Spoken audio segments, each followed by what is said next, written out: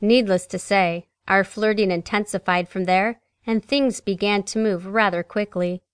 Before I could even contemplate the rationale of my decisions, my back was pressed against his apartment door, and I had my legs wrapped around his waist. His body submerged heavily into mine as we kissed with a need long anticipated. His hands gripped my ass as he held me up, pressing his crotch into mine.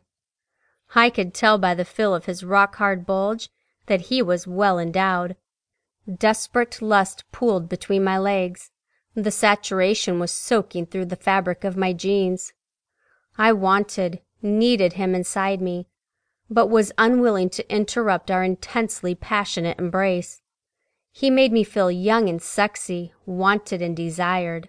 Although my anticipation to feel him thrust deeply inside me grew impatient, I didn't want to rush this ravishing technique he used.